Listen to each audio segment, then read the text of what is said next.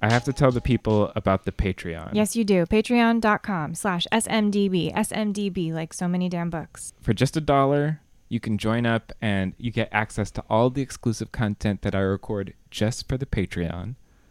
Also, you get to join the book club. The So Many Damn Books book club. It's been some of the best conversations I've had about books. It really always sounds like a blast. I'll usually come home and just hear giggles coming from the library. So it's a great time. You should join. And I would love to have more people join the fray. You may or may not know that Christopher runs this whole show himself on the hosting side, on the technical side, everything. This is a one-man show, truly. He does it all. Support your boy, Christopher. Even at the dollar level really helps. So join up. Patreon.com/SMDB. I'd love to have you. Patreon.com/SMDB. On with the show.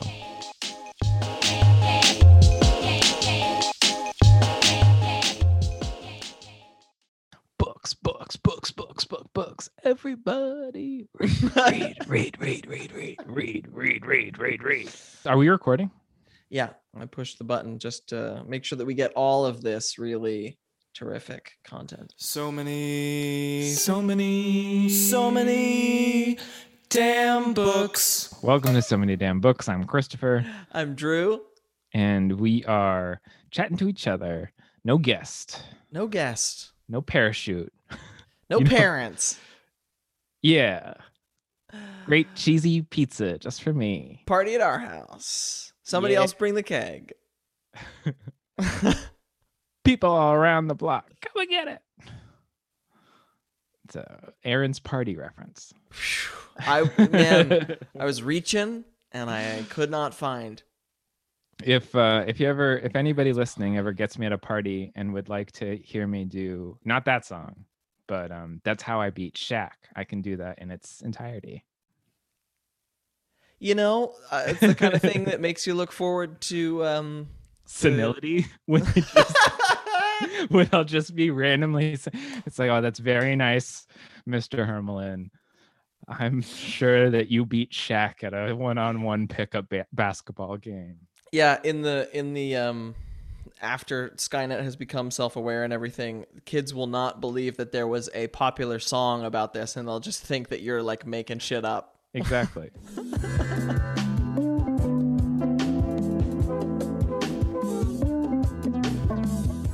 How are you? How is your reading?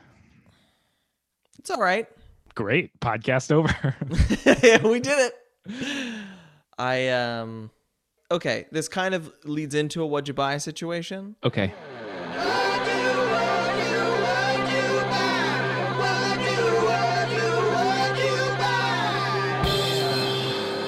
But we've talked about this before, I like having my reading not necessarily chosen for me, but a little bit of a sense. Sometimes it is overwhelming to look at your TBR and be like, well, maybe I want to read that. Oh, could I do this right now? And it's nice to just get something and be like, okay, I'm supposed to read this next. I've always loved that about the Biblioracle, John Warner's shtick. My second Mr. B's Emporium subscription installment arrived. Okay. So I guess that's technically what counts as my what'd you buy. Okay. And it was one of those things. I went out to the mailbox hoping that it would be there. And I pulled out the thing and I knew instinctively, I was like, oh, this is going to be a book from Charco Press. I don't know how I knew that. It's not like I could see through it. I knew nothing else about it. It was a slim package. Sure enough, it was. It was one of their newer releases, I think out last fall, called Ramifications by Daniel Saldana Paris, translated by Christina McSweeney. And it was one of those things where it was like, it showed up and I eagerly was waiting for the book that I was currently reading to be done. Nothing I could do to make it go faster, obviously. But then I was like, great, I know what's next. And so that, I feel like that, I've had that a couple of times this pandemic where there's an obvious next. And that just feels very relaxing.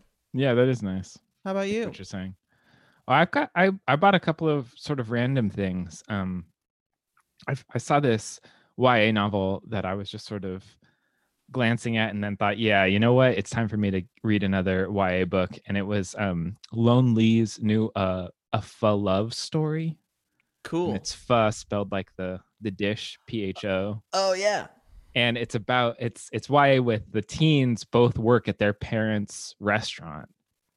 Cool. And I think the restaurants are warring. It's like Romeo and Juliet. They fall in love with each other, even though their families are in, competition with one another. That's fun. Yeah. And then the other fun thing I got is so Ryan North and Albert Montes adapted Slaughterhouse-Five into a graphic novel. Whoa. And I am super excited. It just arrived. Really cool. Whoa. Crazy cool. cover.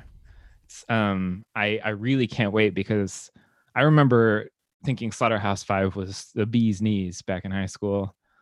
Sure. Yeah. And that was the first Vonnegut I ever read, and I haven't read it since high school. So I do feel like I remember Billy Pilgrim. I remember some of the things that happen, but not the full narrative. So this is going to feel like a very new reading experience. That's awesome. Yeah. So that very book is different. Way weirder than I recommend it too. Than I remember it too. It's a super weird book. And I remember I get all of the like subsequent, because once you read one Vonnegut, you kind of want to read a bunch. You want to stay in that mind. And he's so good at like that slim novel that makes you want more. Yeah. And so like, I'm not sure if all my memories of Slaughterhouse-Five are actually Slaughterhouse-Five. It might have some Cat's Cradle and like Timequake and Bluebeard like mixed in.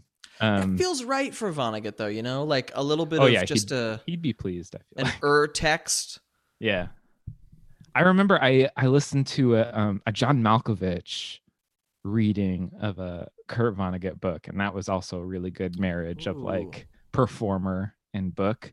And so like Ryan North, who does dinosaur comics still, and he also writes for Unbeatable Squirrel Girl, or he did, and a bunch of other cool comics and stuff. So I'm really excited to see how this works out. I only read good things online. Yeah, that's very cool. You'll have to report back to the class. Talk to you about it? Forget it. Forget it.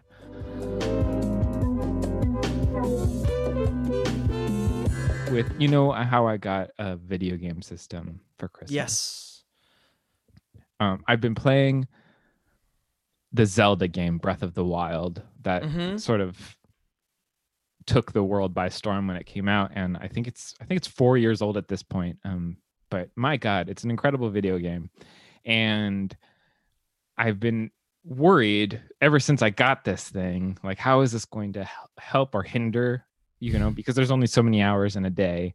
How am I going to fit it in with all the reading I want to do? And I have to say that one of the things that really helped me out of my slump was the video game system, because it took the onus off books to be this fun, distracting, immersive experience, because I was getting that somewhere else. Books could then fulfill a much slimmer and easier set of expectations for me. And I don't know if I'm reporting this to you because I've never really felt like this before. And I'm curious if other people understand what I'm talking about, who also play video games and read books and find space for both. If this like does work for them too. Like, I feel like I'm reading more now and feeling less like it has to be everything. Yeah. Because like there's this other thing that's sort of fulfilling some of the role that books played. That's cool. So yeah, that was the big thing out of the slump for me. Oh, interesting.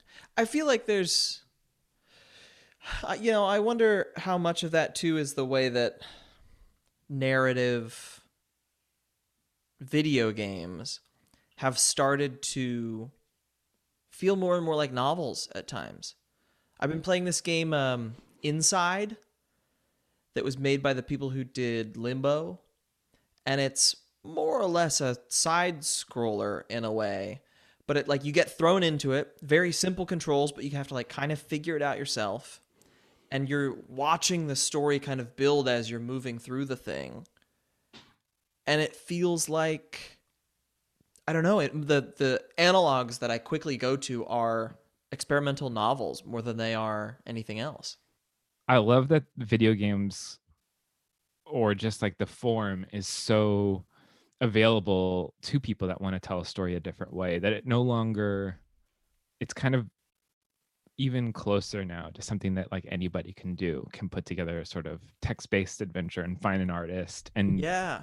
and there's like video game engines for you to sort of slap your own wallpaper onto. I think Robin Sloan is working on a video game.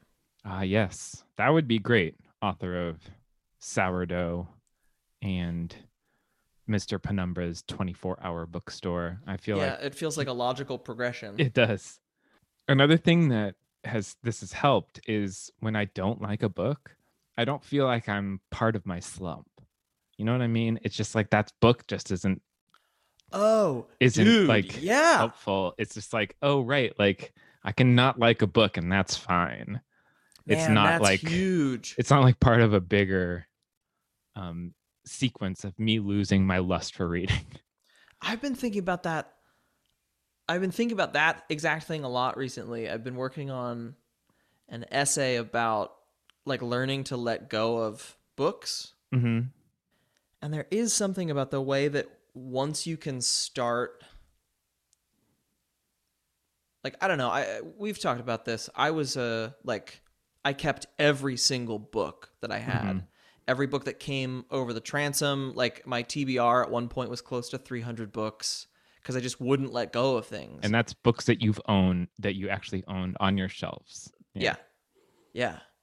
And once I learned to start being able to like let go of them for whatever reason and not feel bad about it, or like it's happened in a slump too, where you like pick up 4 things and you're like, oh, these are all, oh no, it's me. It's like, oh right. I mean, it is, but also sometimes it's the book. Sometimes it's the book. Mm-hmm. And that's fine too. Yeah. Even if it is you, and you know, I think ultimately it always ends up being you, and not the book. And it's just like a culture clash. Your internal culture versus external culture. Mm-hmm.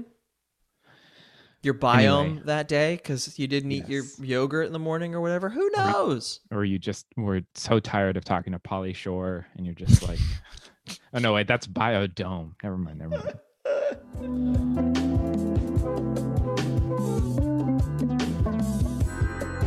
I'm excited to read outside. Oh, now that the weather is getting nicer, I feel like that there is a shift that happens when suddenly it's light at 6. It's not dark and terrible at 6. The way that also, I feel like it changes what I want to read. Oh yeah, absolutely.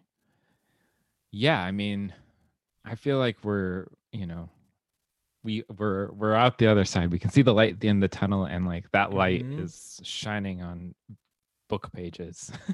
Yeah. Yeah. Everything needs to be a conceit, damn it. But I agree. I'm excited to just read on a stoop. Mm-hmm. You know, or on the roof. Yeah. Oh man, I wonder if I can read on my roof. The slant might be it's a little more aggressive than a New York roof. But you own this house. You could build yourself a little reading. Let me tell you something, Christopher. I have already been thinking about it. I have a whole idea. I want to knock corner of the wall out and make a little situation. And Danny was like, let's finish the downstairs bathroom first. That makes me think of this Instagram that I follow called Zillow Gone Wild. And it's it's always like, sometimes it's like a bunch of normal things, and then there's one really weird like Elvis room, and like all the Elvis stuff is like attached to the house and you can't get rid of it because it's all part of the foundation. There was I can think of 2 of these that I have loved recently, and one of them also goes back to the video game thing, but there was the Zillow listing that was like a former prison. Mm-hmm. That one was pretty fucking weird because it was a normal house, and then it was like, what's behind this big steel door? Right. A 12 inmate prison. But the other one, did you see this? It was like this house that you could do the inside tour, and there was like a weird downstairs, and it kind of went on forever. It felt like those old school video games where it was like the blocky move left and right, and it was just like, here is a bathtub with a bunch of CDs in it. Like, what?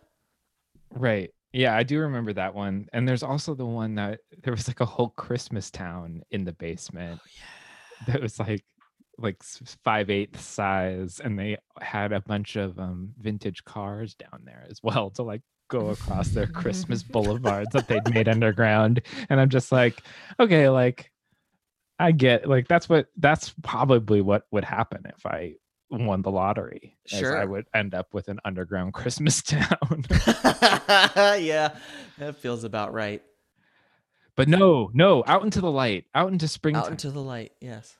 Actually, well, is it too? Should we just go to recommendations? Because I have a recommendation that's why not? It's for spring. It's for spring reading.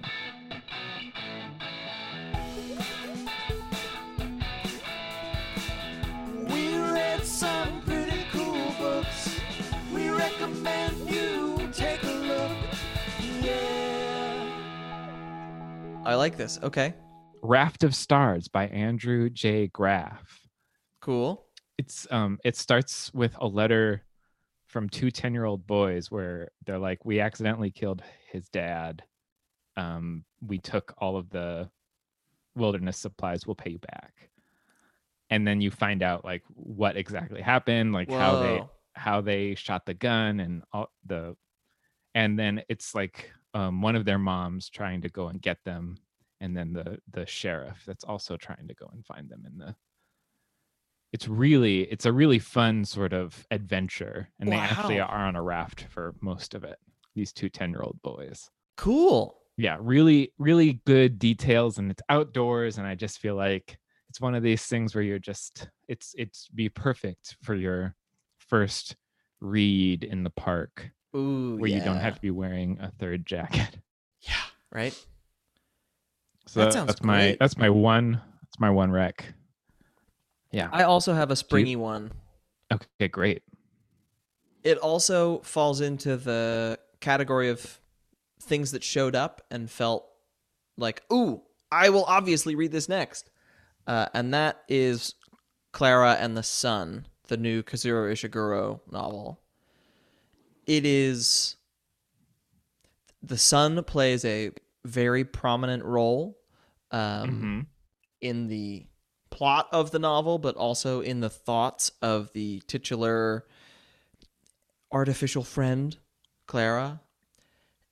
The book is, of course, it is like tremendously sad at times, as Ishiguro novels are wont to be. But it's also, there's this like, even when it's sad, this brightness of prose, this sort of just like the joy of reading a modern master firing on all cylinders. Wow. Yeah, I read it sort of right as the time change happened.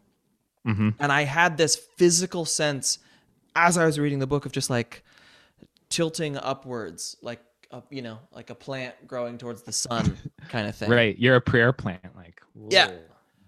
I get it. It really, really was just lovely. Made me excited for spring, for reading. Mm-hmm. Reading in the spring. And putting a spring into my reading. So let's go to our patrons. Yeah, let's go to them. They have some really fun reads, and we'll let them take it from here.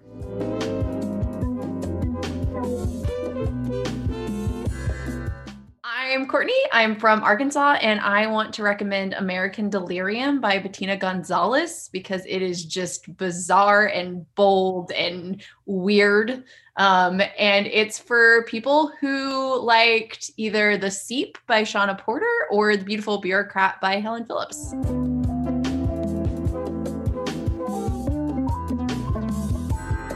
I'm Erin from Portland, and I'm going to recommend The Book of Delights by Ross Gay. Because it's delightful and don't be fooled. It's not too saccharine.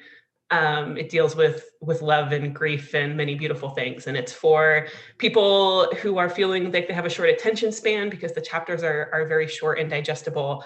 And one chapter is the perfect length of time to cook an egg. So if you like to read while you're cooking breakfast, like I do, you won't ruin your eggs.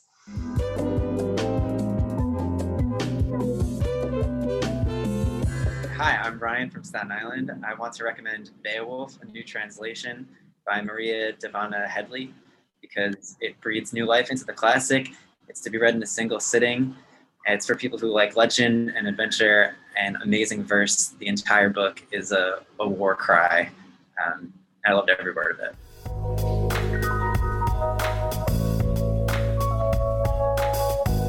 That's our show. That is our show.